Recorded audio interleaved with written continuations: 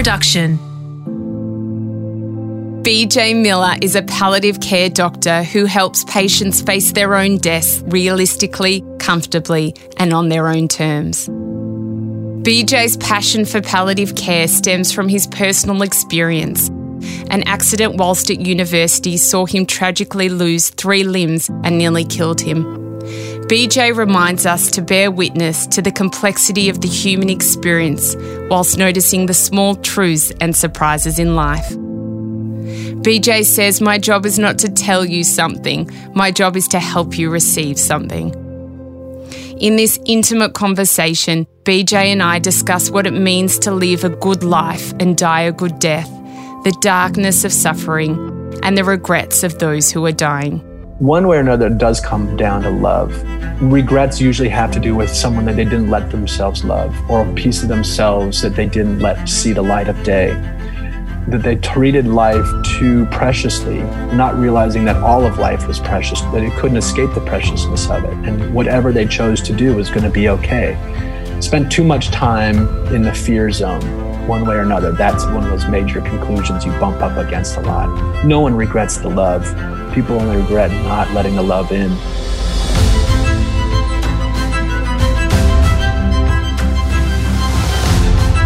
I'm Sarah Grimberg, and this is A Life of Greatness. Working as a podcast and radio producer, I have been fortunate enough to cross paths with many intriguing people who have had a profound impact on me. In this series, I share stories and experiences from the people who have brought inspiration to my life, and hopefully yours too. BJ Miller is the author of the best-selling book, A Beginner's Guide to the End, Practical Advice for Living Life and Facing Death. He also runs his own palliative care centre, Metal Health. In this episode, you will learn why accepting death as a reality can liberate you to live a better life now. BJ Miller, your relationship with death began at an early age when you were 19 years old. Can you take us through what happened that day? Yeah, happy to.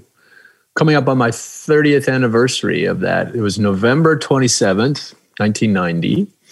I was a sophomore, second year in college.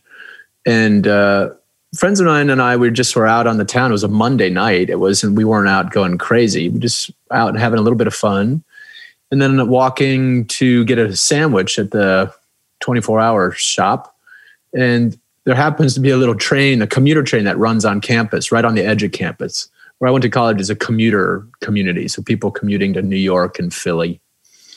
Anyway, the train was just sitting there, not operating. It was just, we decided to climb it like you'd climb a tree. You know, it didn't seem very daring. It wasn't moving, just sitting there. But anyway, I climbed up on top of the train, and it happens to be one that electrified from overhead. The wires are run overhead. And so when I stood up, I had a metal watch on my left wrist. And when I stood up, the electricity arced to the metal watch. And that was that. So big explosion. And then I got, severe burns, enough that required amputations of both legs below the knee, and then my one arm below the elbow. And so, yeah, that was that. That was months in the hospital and all that good stuff, and a long time to recover. But that turned me on to medicine, and it has a lot to do with how the choices I've made since then. Let's just say that. After that happened, and you're in hospital, and you wake up from obviously heavy sedation, mm-hmm. What do you think when you're in that state? It's like remembering a dream. A lot of it is pretty fuzzy. But I remember early on not being surprised. I remember having a conversation with the surgeon the night before the first amputations. It was about a week in before you're stable enough to do surgery. And I just remember talking to the surgeon and him, breaking the news to me in his mind that I was going to lose, at that point, at least my legs. And I just remember the sensation of sort of knowing that, and not not because I'm so smart or something. It's just more like I sort of had some internal sense of what was going on, I think. And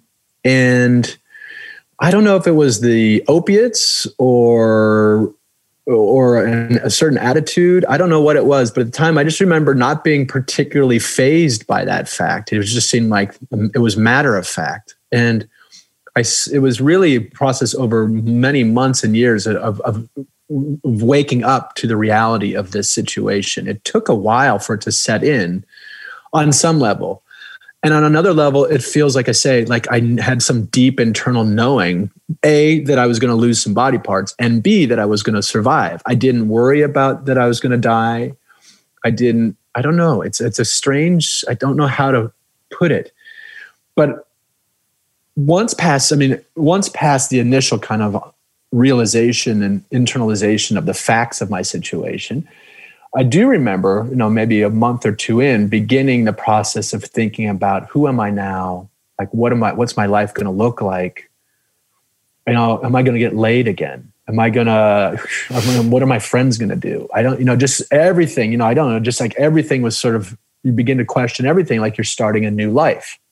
Like I'm in a new body, in a new life. And that was wild because I part of me was intrigued. I can remember feeling kind of curious about it. And I think my story has a lot to do with a lot of other people, the people who cared for me, the nurses and doctors and the techs, but also my family and my friends.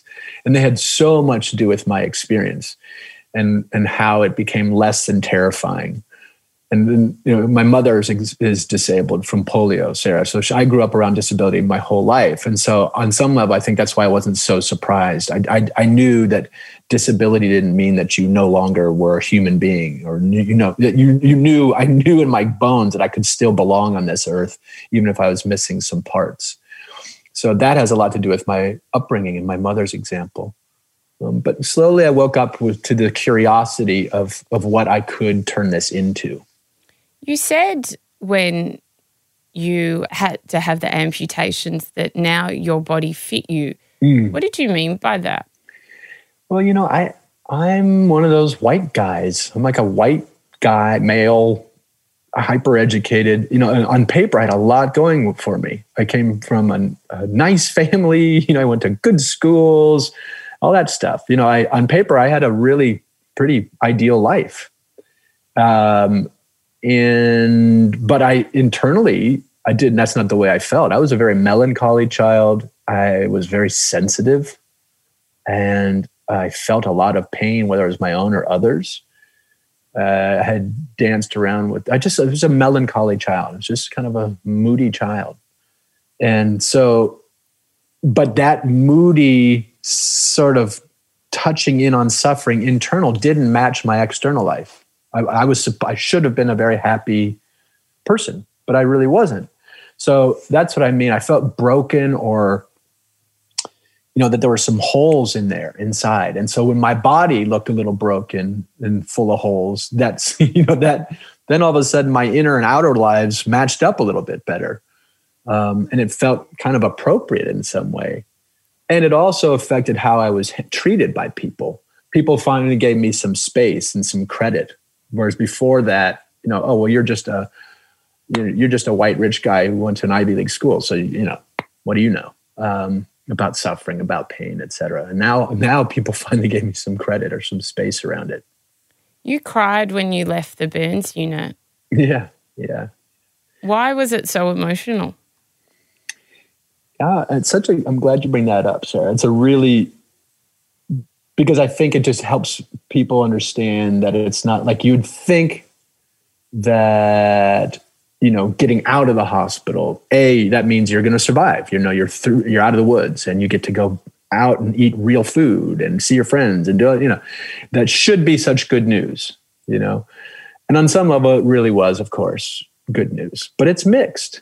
I see this in my patients now, folks who get the diagnosis, of remission, like their cancer's gone away, and people are telling them they're supposed to be celebrating, but they don't feel like celebrating. Or I see people who, we all kind of assume that death is this horrible thing that no one wants to have happen. But in fact, it can be a beautiful thing that most of us eventually do want to have happen. So I like this story because it flips things on its ear. But specifically, I cried that day because I was 2.5 months, almost 3 months in this burn unit, this hyper specialized little world. And I knew everybody and everyone knew me. And these are the people I was, in this way, I was born again around.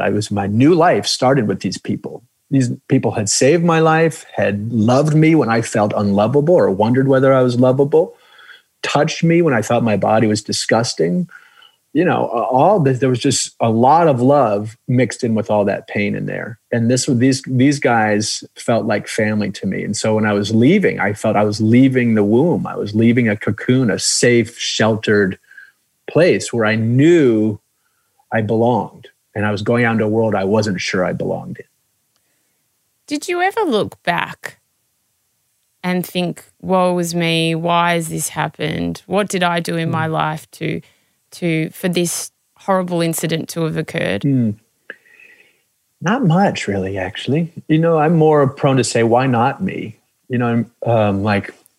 Shit happens. People get sick. I was aware that all sorts of horrible things happen to very good people. So no, I didn't. And again, that childhood of feeling out of sync and out of match, not matching up with my external life and my circumstances. So for all those reasons, no, I was much more primed to say, why not me? And I didn't spend a lot of time in bitterness or recrimination or blame around how this had happened. I certainly had moments of feeling terribly lost and confused and unsure and lots of pain. I want to be very clear. This is not a fun experience. There was a lot of horror to it, but on the list of horrors was not a lot of time spent in the why me zone. And you then went from studying art history to studying medicine. Mm-hmm. What made you want to do that? Well, the surprise in that story, Sarah, was more that I just studied art history. Before my injuries, I loved music. I had been around the arts, but I had not considered studying art history before my injuries. I was heading for a major in East Asian studies in Chinese language. But being away, being in the hospital, being out and revisiting all the assumptions of my life, questioning what my life was going to be about now, who was I, questions about identity and how to use these experiences, how to get through them, how to use them, how to work with my life, how to not hate my life, how to not hate myself. This is the stuff I was thinking about. And so sitting in that hospital bed, you're bored stiff, but I found myself in conversation with an old friend who was studying art. And we just got to conversations that were very philosophical in nature, but really about why humans do the things they do. Namely, why do they create from their experiences? Why do we make art? Why do human beings make art? It's a huge, beautiful question. And in that question, somewhere I felt like there was some answers for me. Like here I was trying to deal with the world with a bunch of stuff that I didn't want, but I had to deal with nonetheless. And it feels like that's a variation on a theme that we all experience. And I watch artists take that material of their life and make something of it. And that general gist really spoke to me. So that's why I studied art history, was to kind of see if any of the artists would rub off on me, that I could apply a creative lens to my own life. And it was a really good hunch, man. I got very lucky in a lot of ways, but that one I'll take some credit for. I'm very proud of that decision because I couldn't articulate why I wanted to do it, and it didn't make a lot of sense, and I didn't see a future in it, but it felt like the right thing, and it very much was. In a nutshell, by studying art, I learned how to see. I learned how to look at the world, and I learned how to look at myself. And that was huge. So that's the big shift. And then from there to medicine was, I loved art too much to try to make a living from it. I flirted with the idea of working in a museum and stuff like in an art gallery, but it didn't really light up for me. So I was trying to figure out how I could parlay these experiences as a patient, as a disabled person, as someone who was trying to heal himself or be healed or be whole in this world. And that, where could I apply those things? In the world of disability, very often we talk about overcoming their disability as though you somehow get behind it or be beyond it, like where you no longer, if I overcame my disability, ostensibly, I no longer was affected by my disability. And of course, that's not possible. It's just so intrinsic to who I am. It's not something I can put behind me. So the sort of that kind of thinking, I don't want, like, how can I use this? How can I work with this, not forget it? And medicine lit up as a way to do that. And so I was like, oh, well, I'll try medicine. And I didn't know if I would like it or if I could do it. And that was the deal I made with myself. I didn't know what else I wanted to do to make a living. It's not like there were competing ideas. This seemed like a good idea. I said, well, okay, I'll try it. Either I can do it and then I won't, or I'll hate it and I'll promise myself I'll stop, because having come back from the brink of death, I wasn't about to sign up for a willful sacrifice like that, just sacrificing my life, doing something I hated. So off I went, and down the road I went and studied medicine until deep into senior year of medical school. I became disillusioned with it. My sister had passed away and all this stuff happened, and I was going to drop it. And then I came across hospice and palliative medicine and fell deeply in love with it, and off I went. What about hospice and palliative care did you fall so deeply in love with? Well, a couple of things. One was that it was about, I was very interested in what human beings do when they come up against something that they can't control or can't change. That's where humans get really interesting to me. And obviously that was a place I was inhabiting and knew very well. And so in palliative medicine, it's not, it's like, what do we do with folks when we can't cure them, when we can't fix them? Well, that's when we call in palliative care. That's where palliative care really shines. It's how do people adapt to things that they can't change, that they can't fix, that they can't cure. So that was deeply interesting to me.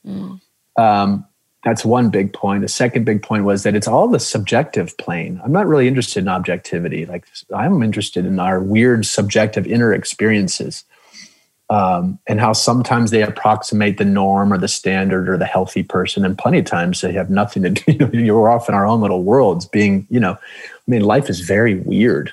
I think of it as a very strange endeavor. And so to embrace the subjective experience was really inspiring to me and and endlessly fascinating.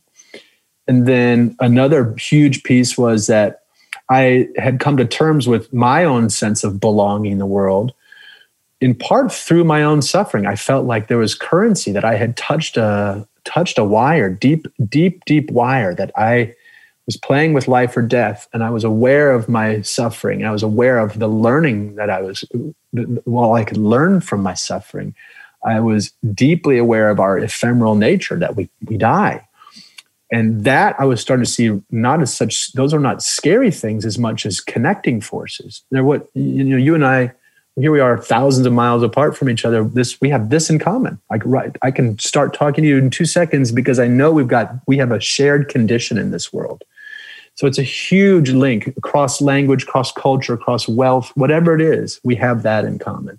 So to work on a subject that affects literally everyone is just awesome to me. Like, it's the least exotic, the least esoteric subject imaginable. And so that was also very interesting. What has being around the dying taught you about living? Well, one is just to really let it into your consciousness that we die. I mean, honestly, we actually have to be reminded of that these days in particular. Not only that we die, but that's okay. It's okay. That's part of the deal, So I've learned from the dying that it happens, that no one's going to get out, and that it's not a failing. It's not like, our language suggests like, oh, they lost his battle with heart disease. Well, no, you don't. Implying like, not only does that poor guy have to die now, he's got to be a loser. No, it's not fucking lose. Like, you didn't lose anything. This is nature happening. It's normal. It's real. It happens to everybody. So I can't say enough about that. It seems almost silly to say, but I think we really do need to remind ourselves that we die, that it happens, and it's okay. So that's a big one. But beyond that, I think also it helps me to kind of craft this worldview that incorporates having a kind of a love in this world that allows for both life and death. That life and death are two halves of a whole. I think in the States anyway, in the West, I think we talk about death as this thing that robs us of life. It's this thief that comes in and steals life from us. That's not accurate. It is entirely entwined with life. You don't get one without the other. Yes. And that is a very helpful frame of reference, so you don't feel at odds with your nature, so you don't feel at odds with your life.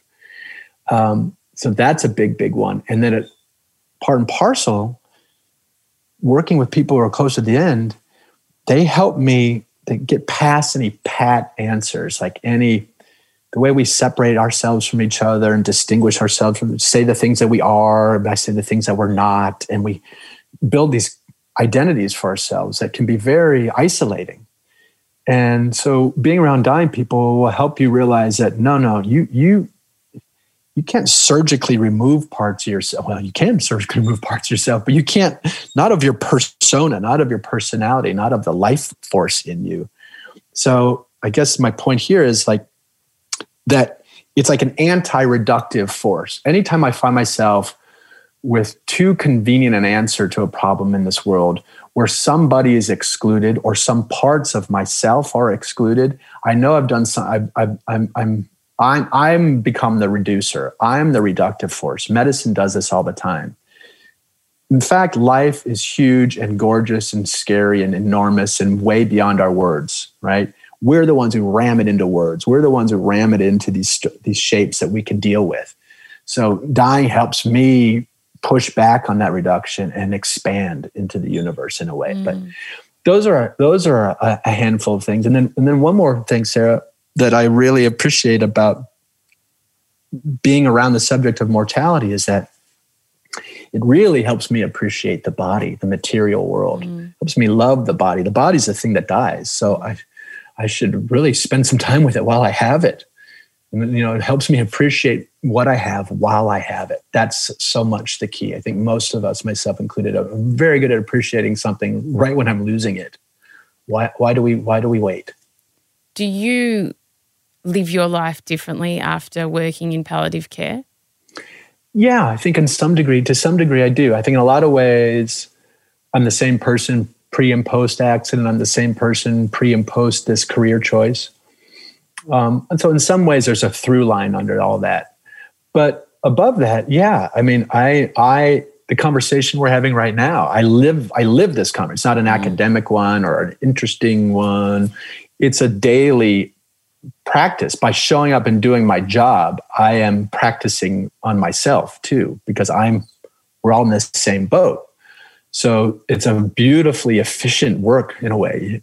Working on self, working on other is all entwined in this work. And that's what a gift that is. So I'm different in the ways we're talking about now. I don't quite as easily forget that we're ephemeral. I don't quite as easily forget that we're the ones who separate ourselves from each other. I don't quite easily forget to notice beauty when I come upon it, that kind of thing. But otherwise, there's much has not changed otherwise. How do you view suffering? For me, the definition I use is that suffering is a gap or a wedge, this space that opens up in me that separates myself. And it's this gap that opens up between the world or the reality I have and the world or reality that I wish for, and those are two sides of the gap. And so I like that definition because it gives me my responses. I can close that gap by changing my reality. And that's an amazing and powerful response. It just isn't always possible. On the other side, you can, like in a more sort of Buddhist or contemplative way, you can say, well, work on myself internally to say, no, quit wishing for things I don't have. So either of those two ways will allow me to close this gap that opens up in myself that we call suffering. So that's how I like to define it. I mean, There are folks in my field who define it as a threat to my identity, or a threat to the sense of self. Some people call it total pain, social, spiritual, physical pain. I like my gap definition, though. I think the Buddha said a life of attachment, when you have attachment, is when you suffer. And if you can have a life without attachment, is when suffering ceases. How do you deal with people in your line of work who are suffering? Well, I mean, the technique that I've ever learned is, for starters, I just get to know them. We may not even talk about their suffering per se for a few visits. We just get to know each other. In part, that's just a way to gain trust and create safety, so that people can come out of their shells, so that they can divulge intimate truths about themselves and fears. So part of it is sort of casting a sort of tone and a nice big stage to play on. But it's also true that that's a therapeutic in of itself. One thing that comes up again and again is the beauty of actually seeing somebody, of bearing witness is the fancy phrase for this. So if I get to know you, Sarah, if I can just see you and whatever, and drop all the adjectives, good, bad, tall, short, whatever, just whoever you are, and drop all the judgment and just really see you. And it's a gorgeous thing that we humans can do for each other. I hope all of us have an experience where we're truly seen and not judged, just even for a moment before we die. It's a beautiful, beautiful place. So that's a lot of the work, really, is just seeing somebody. So those are some answers to your question. But of course, there's more specific stuff too, and just getting down to the root, like what's causing this person to be at odds with themselves, to be at odds with their reality, and going into that, not running away from, head into that zone, go where the fear is, go where the pain is. That's a big piece of this puzzle too. And then I think the last general thing to say about that is helping others, helping patients and families understand that, one way or another, shame creeps in so easily. Being ashamed to when your body is failing you, and to be ashamed to be sick, to be ashamed to be a burden to each other. This is the biggest fear in the US around dying, is that people don't want to be a burden to their loved ones. But one way or another, I have to find a way with families and patients to reorient around these notions. Like, independence is not real. Independence doesn't exist. There's never been a person who doesn't need anything from anybody. We need each other, and it's not a burden to need each other. That's normal. It's natural. So much of my job very often is of finding a way to help them reframe the way they're looking at themselves in this situation. And that can help extinguish the suffering too. If we can drop the shame, the embarrassment, the feeling of being a burden, etc. And a lot of that has to do with just processing the emotions and talking things through, and continuing to show up for each other and not run away from people when they get ugly. How do you deal with your patients who are scared to die? Well, one thing I've learned is, on some level, it's sort of like this bigger relationship to suffering. We could say, I think earlier on, I would have said, well, my job is to help root out suffering, and we're going to, end suffering in a way. That may be a wonderful aspiration. I don't see it happening anytime soon. And instead, I think it's really important to sort of ferret out the unnecessary suffering, the shit we heap on each other, like I've been talking, the shaming, all that, the blame, all that junk, the way we just make hard situations even harder. That stuff needs to be rooted out. That stuff needs to be solved for. But the native suffering that's just inherent to being a human being on this planet with an imagination, so we can always picture a world better than the one we have. That means we're set up to suffer, and suffering is an endemic, natural, human piece of the puzzle. I mean, what's the first thing a baby does when it comes out of the womb? It wails. It's suffering is your entry into the world. There's a piece of suffering that I can't change and wouldn't change because we learn too much from it. So I find it very useful to discern those two. If I'm working with a patient or family, let's see about the suffering that we can solve for, correct, or weed out. Then the rest is coming to terms with the suffering that just has to be, and how do they sit with that? How do they be with that and not run away? So leading up into your question, Nasser, about fear, if someone's afraid to die, well, for one, like this idea about suffering, my job is to help them sit with fear. I don't know that I can help anyone be fearless. Fear is a pretty basic emotion, a basic human emotion. I don't think we get to live without it. Rather, I think the bigger trick is to learning to live with it and not be consumed by it. So working with people over time, we can get them in relationship to that fear where they can see it for what it is, learn from it what they can, but they can also see around it and over it and through it. It's not the whole thing. It's not occluding their view of life. So that's the deal. That's my job, is to help people live with things, not necessarily excise them.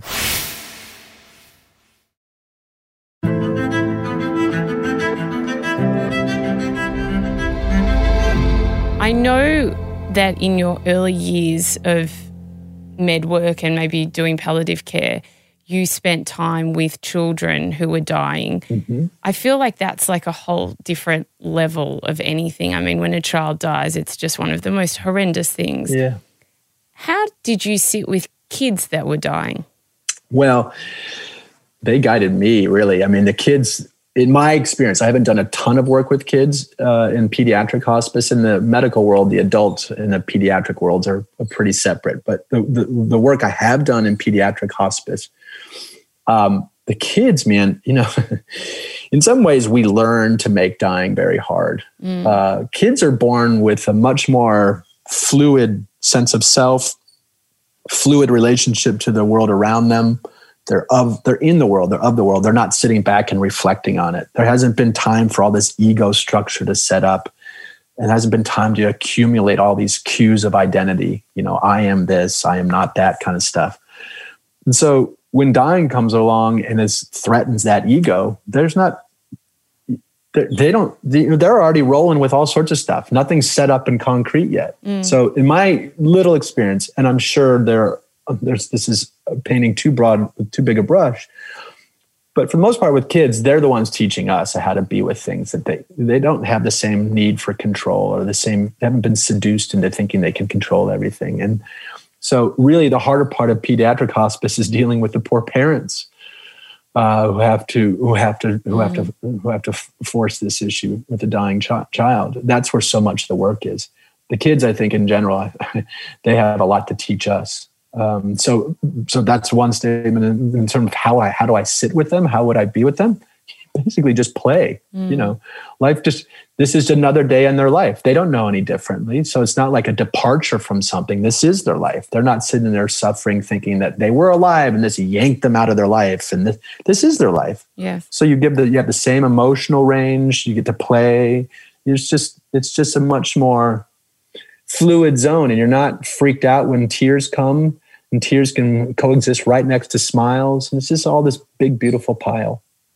When you're sitting there, one-on-one with a patient that's dying, and that intimate relationship that you must form with them, like a beautiful relationship, you're one of the last people that they're with. Mm-hmm. It's such a special thing.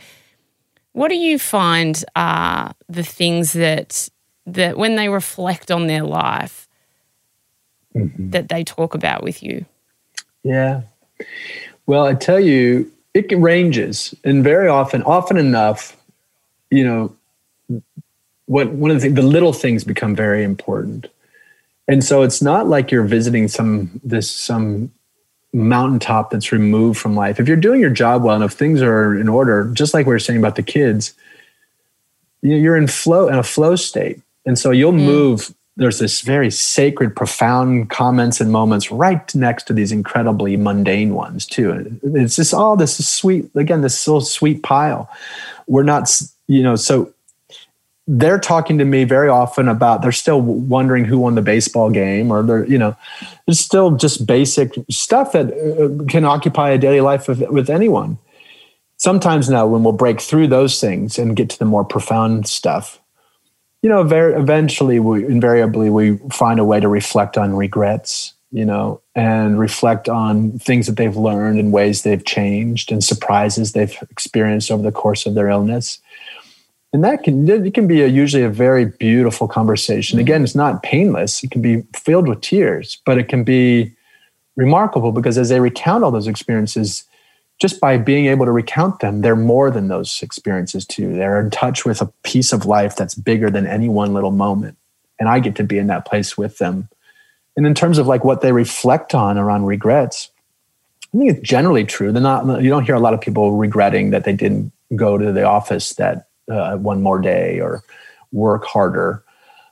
In one way or another, it does come down to love. One way or another, and regrets usually have to do with someone that they didn't let themselves love, or a piece of themselves that they didn't let see the light of day. That they treated life too preciously, not realizing that all of life was precious, that it couldn't escape the preciousness of it. And whatever they chose to do was going to be okay. Spent too much time in the fear zone, one way or another. That's one of those major conclusions you bump up against a lot. No one regrets the love. People only regret not letting the love in. People only regret living by fear. And I'll say one more thing about the love thing. The one thing I've come to with patients, but also in myself, is to come to realize how many of us can be pretty good at loving. Being loved the other direction is really very difficult. And I've watched that struggle in people towards the end of life because they're taking on more dependency. They need more help, et cetera. And it may be the first time in their life that they actually learn to receive, like really learn to be dependent on someone. And just glimpsing not the tragedy of that, but the grace of that. And that could be really, really tender and beautiful. Yeah. How has that made you put more love or change the way that you view love in your life? Well, it definitely helps me realize that if I think I'm being real strong by not needing anything from people, if I think I'm being really strong by not needing to be loved, I'm a loving machine. I don't need any love. Like this attitude's all over medicine. Like I don't need care. I'm a doctor. I don't sleep. I don't eat. I stay up 72 hours. I'm a caring machine. It doesn't work. It just doesn't work because you're a human being. And so I have stopped hiding between these faux strengths, these false strengths that I don't need anything. I don't need and turning my attention to actually letting myself try to let love in the other direction, let myself actually need people, because I've done that dance. I remember that dance, but I've re-entered the other world where I've talked myself out of needing things from people. And so for me, much of the work is like I'm describing in these patients, like learning to actually be loved. And BJ, being the human being that you are and having the job that you have, as beautiful as it is, it's also so tragically quite sad because you're watching people die. How do you deal with that in your everyday life? Well, for one, let me define, like for me, beauty is it's not an easy beauty. This is what we're talking about. Yeah, there's a ton of pain that doesn't get met, relationships that don't get reconciled, patients that shoot me as the messenger of bad news. I mean, it's not a cakewalk. It's not a pretty thing very often. So when I say beauty, when I say the word beautiful, what I mean is it's a deep truth to it. Like it's a beautiful thing to me is that thing being itself. Even if that thing is a turd, it's being a turd, it's being a pain, it's being whatever it is, full-throatedly. So that's what I mean by beauty. It's like this deeply truthful place. And deeply truthful places are hard. We barricade against all sorts of truths. So I just want to clarify that. And then, but to your question, how do for me, I keep changing the nature of my job. I found that being full-time clinician and being with people at the bedside all the time was too much. I couldn't keep a sense of perspective. So I've moved into my job has morphed into doing more teaching and more education, more public engagement. Still time at the bedside, but I've changed up my ratios a little bit. That's been very, very important for me. And then, but more to the point, in sort of a daily way, is spending time with beyond words with my animals. I live with 2 cats and a dog. I just touching, being in contact with the big nature, with the world beyond just my friends and other human beings. Being outside, feeling, for me, the aesthetic domain, feeling things, letting myself actually touch. And the world of the senses to me is a very healing place. It's sort of a pre-verbal place where I can just feel things. I don't need to put them into a big story. I can just feel something. That to me is where I reset. And that's very often outside in a non-verbal way with animals. You touched on something just then, which I feel is so profound, and it's truth, being truthful. How important do you think it is, from the patients that you've seen, from the life that you've lived, to live a life that is true to yourself? I don't know if there's anything more important than that. Not just for what you will experience yourself, getting to your truth, but I think it's one of the nicest things we can do for one another. If someone's living a truthful life, they can become a light. You know, it's one of the greatest in terms of, if you want to be altruistic, if you want to be a kind, giving person, you know, being truthful is one of the surest ways. Truthful with yourself is one of the surest ways to achieve that. So this idea of it being selfless, selfish, that stuff can fall away. When you're in the zone of deep truths, that's a zone we tend to it's a place we all have within us. It's a place we can share. And it's a very hard place to access. And it's a very hard place to set up a tent at. You know, I can touch on my truths, but I often will ping out of them real quickly from habit, through distraction, whatever it is. So I don't know. I can't think of anything. I'm not sure I could think of anything more important, Sarah, than pursuing your own truth, whatever the hell that is. I'm not sure what mine is. It's almost like the American Constitution. The pursuit of happiness is more important than happiness itself, whatever that is. When you've been with the dying, which you've obviously been with a lot more than the average person, when the person is actually dying, so I'm saying like the last few breaths, what is there something similar that you notice with every person? Is there an energy that's different? Is there a soul leaving the body? What do you notice? What's really interesting in my experience, visually, and folks who are at the very end of life, especially after a long bout of illness, you know, they will look very different. You know, a lot of muscle wasting, yellowed, jaundiced skin, all sorts of things that, you know, you might look very different from a person walking around on an average day. But that zone, that distinction kind of, you know, that disappears pretty quickly.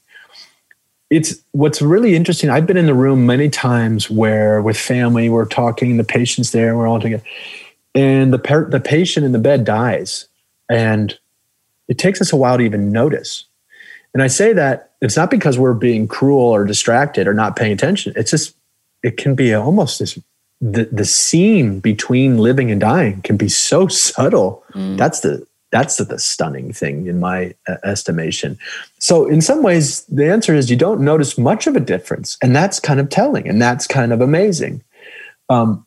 Very often though, in that last breath, and then you'll see family will all kind of, or nurses, whoever's around will look at each other like, is he or she gone? And you're not even sure. It takes a moment. You got to check for breath. Sometimes there's a last gasp. There's an apneic breathing, which is these long pauses. So you might think someone's gone and they're still there. I mean, it's just trippy how I love hanging out at these liminal zones, these moments of contrast, like at the end of a life and the beginning of death. Because when you hang out at those lines, you realize how porous they are. You know, and if you hang out at the bedside of dying people very often, you'll see over the course of hours and days, the feeling of them crossing over and coming back. They feel like they're gone, then they're not. And it's just a brilliantly subtle line. That to me is kind of stunning. For the people that have maybe gone between, have they said anything similar? Is there something that you have heard that they've said that seems to be in alignment of where we may go when we die? Well, in talking with people who have had near-death experiences, folks who by some measure did die and came back, it's interesting that those stories are very consistent. That people, it's a not a scary place. They are removed from their body. They see that they are not just their bodies. They're leaving their bodies, and therefore they're not just their body. That's a common description. Common description is that it's not a scary place at all. That in some ways they're even attracted to it. And sometimes they feel like they got sent back, like they had to go back, So that's just remarkably consistent among people who have these NDE, near-death experiences. And even folks who don't cross over and come back to tell me about it. I will say that all the fear and the angsty bits around dying, that's mostly for the living, that people have to keep living, And I think a lot of us imagine, when we have to imagine some future state, we tend to imagine it as a horrible, scary place. When in fact, when a dying person, when it actually comes down to them actually finally dying, very often there's not a lot of sorrow in the air or fear in the air. It's like, that's for us neurotic people who have to keep living. We're the ones who have to live with that fear. If people are actually doing the dying, I often don't smell a lick of fear around them. When you worked at Zen Hospice, they had a beautiful ritual when people died. Can you take us through that? Yeah, it was. It was one of my favorite things about that place, which was very simple. Zen Hospice had a guest house. That's what we called it. It was a house, 6-bed little hospice house where people came to live until they died. And this ritual was that, so when someone died, you call the funeral home and they come and retrieve the body. But in between, waiting for the funeral home to come, we would get the person, in the stretcher. Well, sorry, let me back up. When the person died, before the funeral home came, we would all quickly get some flowers, one way or another. We'd go buy some flowers, pick some flowers, and we'd pick them apart and just the petals. And we put them in a bunch of bowls. And then when the funeral guys would come, they would put the body in the stretcher and they'd be wheeling the person out, and we'd pause at the door and we would gather around, whoever staff was on call, whoever was working, volunteers, staff, and then also, of course, family members, anybody who wanted to participate. And very often it was really beautiful. The funeral home guys began to participate too. It was really gorgeous. So we'd all just gather around, take a minute or two. It didn't take much energy at all. We'd gather around the body. Someone might say a few words, share a laugh, like a memory about this person. Sometimes sit in silence. Sometimes family would just weep and wail. Sometimes we'd sing a song, whatever. There was nothing magic except that we paused. And then we would sprinkle flower petals on the body before they zipped up the body bag and off they went. And that's it. It was that simple. And it took a few minutes, but it was the most profound. It was so beautiful, Sarah. You just the scene around these you would not forget experiencing it, even though there was not much to it. And what it did, it had a way of closing out that chapter right before literally the zipper goes up over their face, right? You feel this body is done, but you are now welcoming that life to be free, to live in you, to celebrate their experience, whatever it is, but to touch it with beauty. And that's the final image as they go out the door. And, that is just a stunning way to sort of send someone off into their grief, the family off into their grief, with images of flower petals and song. And that, instead of the typical death in an ICU or in a hospital, which tubes coming out, bells and whistles, syringes everywhere, nothing sacred about it, nothing beautiful about it. And that we know has a way of adding trauma to family members' grief. Adds trauma to caregivers, professional physicians and nurses' grief too. So just those flower petals had a way of shifting the narrative from one of tragedy and trauma to one of beauty and life moving and life going on. Beautiful. BJ, where do you think we go when we die? So over the years, I've just become a devout agnostic. I was raised Episcopalian, but I don't know. I've become much more enamored with mystery and of not knowing. I mean, I'm not interested in willful ignorance. I mean, I'm interested in knowing what we can know. But the truth is, there's just a bunch of stuff we don't know. And, so I just love sitting with that mystery because that provokes in me curiosity, humility, openness. So I hang out in that zone. And then, if I really am, my answer to your question is, where do we go? I don't know. And I just love that. I love that. That's a comfort. That's become comforting to me. Especially, and so then you ask, well, what do we know? I mean, if we let ourselves think about it, it's an observable empirical truth. We know that a body, if you don't pump it with formaldehyde and put it in a steel coffin, if you put a body into the ground, it dissolves into the ground. We know that there's an energy transfer. That's an observation. That's not a belief. We know that happens. We know that a person my sister died 20 years ago. She lives on in me because of the shared experiences we had, because of the emotional residue that she brought to the world. Like, she has immortality that way. So even if there's nothing more profound going on than what we can observe with our own two eyes, that's plenty for me. This idea that I could become a blade of grass and that I live on and people I've touched, that's friggin' gorgeous. And if my consciousness goes on to become another person, another animal, whatever, that's just gravy to me. That's extra fascinating. But what I can observe actually happening is plenty fascinating for me. The number one thing people are scared of is dying. It's something that you obviously deal with every day. How, as those who are obviously living, do we best deal with the notion of death? So, and this gets at a question you asked earlier too, which I think it's really important to distinguish if your fear is of dying versus of being no more. Like a fear of dying, that when my patients tell me they're afraid of dying, that's one I can talk them through. In fact, because it usually means they're afraid of the suffering they imagine has to happen during the dying process. But thanks to hospice and doula work and just medicine in general, there's a lot we can do to push back on the pain at the end of life. We can't take it all away, but the idea, you don't have to imagine a miserable dying experience. It doesn't have to be a miserable experience. So that's just room for plenty of reassurance and a little bit of advanced planning and some skillful use of medications, But the fear, if your fear is of being dead, the fear of being no more, the fear of non-existence, that's one where I just pull up a seat with my patients, go, hey, I don't know either, man, but let's walk together. Let's go look into that abyss together. Let's see what we can see together. That's me. My job is to be fellow human and sidle up next to them, not pretend to bestow them with some certainty where it doesn't exist.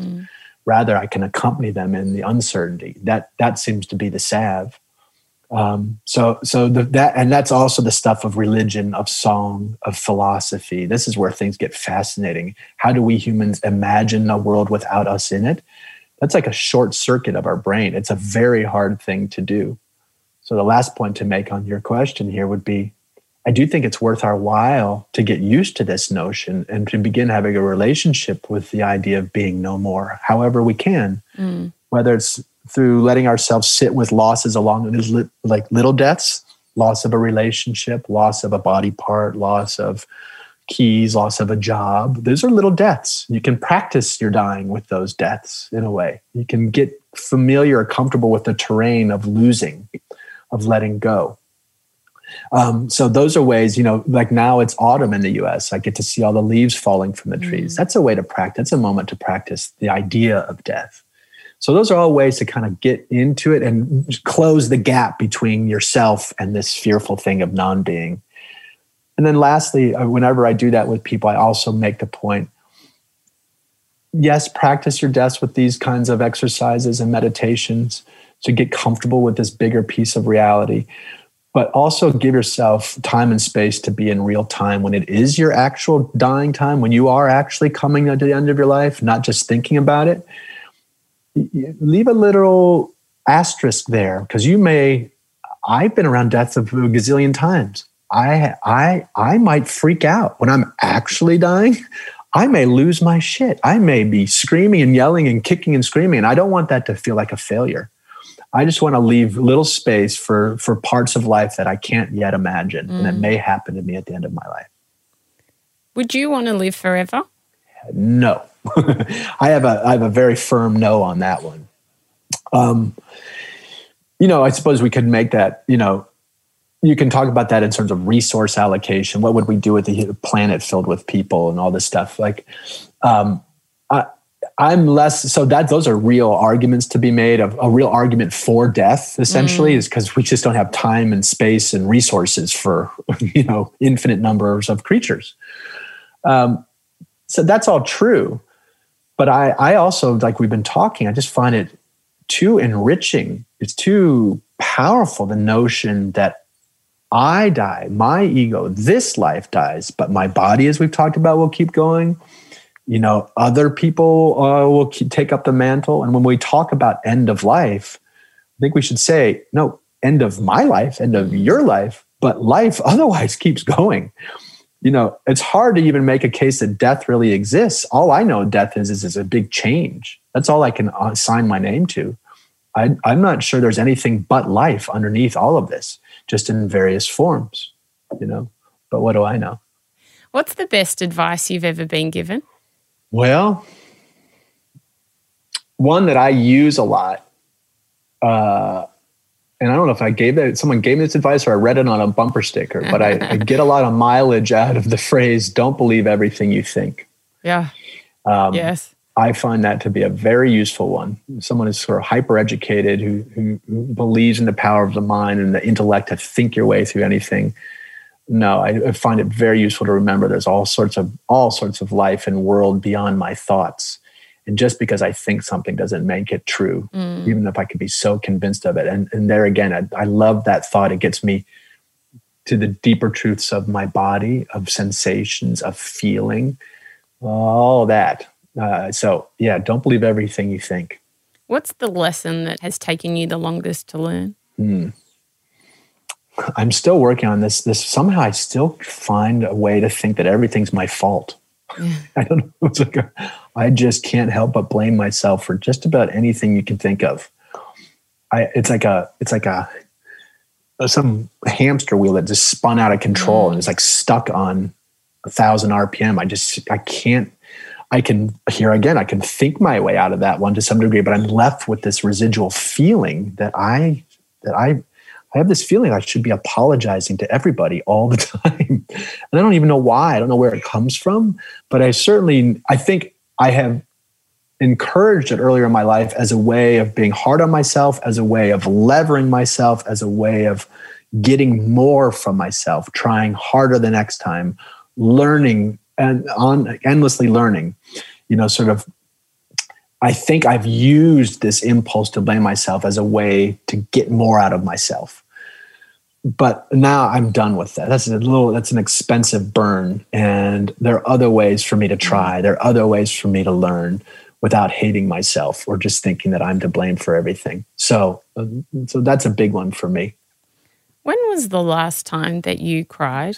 Oh, sadly, a long time. I love crying. I find it, the times I've cried in my life have been some of the most cathartic. It just feels so good. I noticed this. I was recounting this story this morning when I was in the hospital. One of the nurses to whom I was particularly close, her name was Joy. And one day, Joy, was maybe a month in, Joy came into my hospital room and she was just pissed. She was just like throwing things around, kind of giving me a hard time. And I was like, geez, she was just super moody. And she's like, I'm like, what's wrong, Joy? She's like, I'm sick of your shit. You're not taking this seriously. You pretend like nothing happened. I don't buy it. I'm not buying your bullshit. She was just needling me. And it was one of the kindest things anyone's ever done to me, because she pushed me so hard. I finally, like, something broke free and I just started weeping. And it was the greatest feeling I have ever had in my life. It was what was shocking was back then I was in a lot of physical pain all the time, some amount of physical pain. But while those tears were flowing, I had no pain. It was the coolest, most amazing. And so I say that, I'm a big fan of crying, but for whatever reason, I really struggle to get there. It's almost, sometimes I'll feel the tears coming, and it's almost like I get so excited and happy that I'm about to cry that it shuts down the tears. It's the weirdest thing. So in answer to your question, so when was the last time I cried?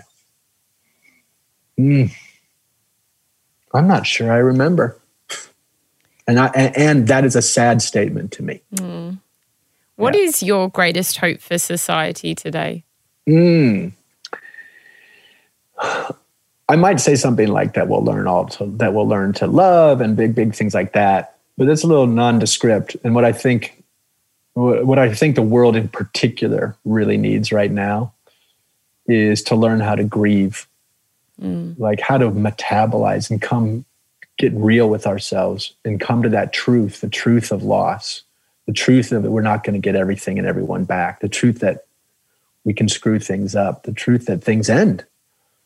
Right now, I look at, especially in the West here in the US, we're acting like these big, dumb teenagers, and that it's a win-loss proposition. And you're either a winner or you're a loser and all this stuff.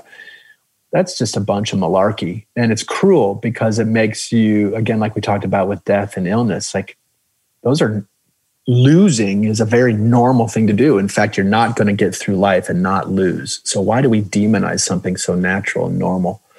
It drives me nuts. And we keep this part of ourselves, these tender parts of ourselves, this intimate, vulnerable parts of ourselves at bay. And what we're doing is we're keeping love at bay. We're keeping life at bay. So grief is this metabolic process that humans have that can help us digest loss and be true to that. And then while opening our eyes to all that remains and to all that we still have. I can't think of a more useful muscle to exercise in the world right now than that. What is a life of greatness to you? A life of greatness would be that I'm able to be with my entire self, even the embarrassing bits, even the weak bits, that I can love life so much that it includes death. That's a Rilke quote, that I can love myself so much that it includes all my foibles and warts and all the junk. And that I could actually sit with all that and not wish it were otherwise. That would, if I can get to that place and hang out in that zone for more than a couple minutes at a time, I would figure that I had achieved something great. BJ Miller, you are a true gem in this world. Thank you so much for talking today. It's such a pleasure, Sarah. Thank you. For more inspiration and wisdom, I would love you to join me and my community on Instagram at A Life of Greatness podcast. To purchase my ebook, Finding Greatness, and watch videos on this and other episodes, head to sarahgrimberg.com. Love what you heard? Then we'd love you to hit subscribe on Apple Podcasts or your favourite podcast app and leave a 5-star review. It will help us share this wisdom with others. A Life of Greatness's executive producer is me, Sarah Grimberg. Audio producers Matt Nikolic and Darcy Thompson. Special thanks to Grant Tothill for bringing this dream to life. For more episodes, search A Life of Greatness podcast. Download the new Listener app now and listen for free. Listener.